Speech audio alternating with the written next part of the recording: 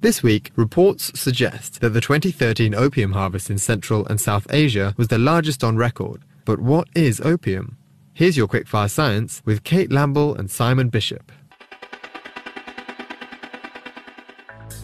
Opium is a dried extract from unripe opium poppy seed pods.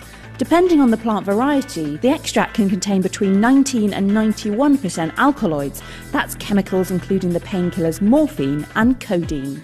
Although a small chemical modification can convert morphine to heroin, opiates in general have been used for centuries as medicinal painkillers and anaesthetics. Opium first spread across European and Asian empires between the 10th and 13th centuries, but its use is recorded even earlier than that. The Ebers Papyrus, an Egyptian medical text, even prescribes opium to calm noisy children. The British traded silver and opium from India to China in return for silk and tea.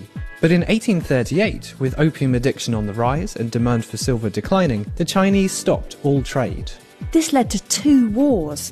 In the end, China reluctantly signed treaties with the French and British, allowing trade to continue and opening up Chinese ports to Western influence.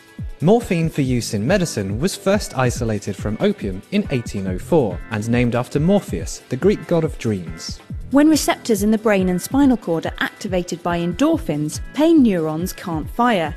Morphine takes the place of these endorphins to have the same effect. But it's not just poppies that make morphine. We can too. Human white blood cells can release morphine into the blood to act as a hormone on neighbouring cells. Opium-based anaesthetics have many side effects though, including sickness and confusion, so modern surgery usually uses non-opioid chemicals. Morphine is, however, still commonly used as a painkiller. Because opium can be used in recreational drugs, opiate drug screens are common. In 1990, a veteran police officer in the United States, who had never broken any laws, failed one of these tests, when all he'd done was eat 4 poppy seed bagels. Poppy seeds contain anywhere from 4 to 200 milligrams of morphine per kilogram though, so you'd need to eat a lot of seeds to feel any effect.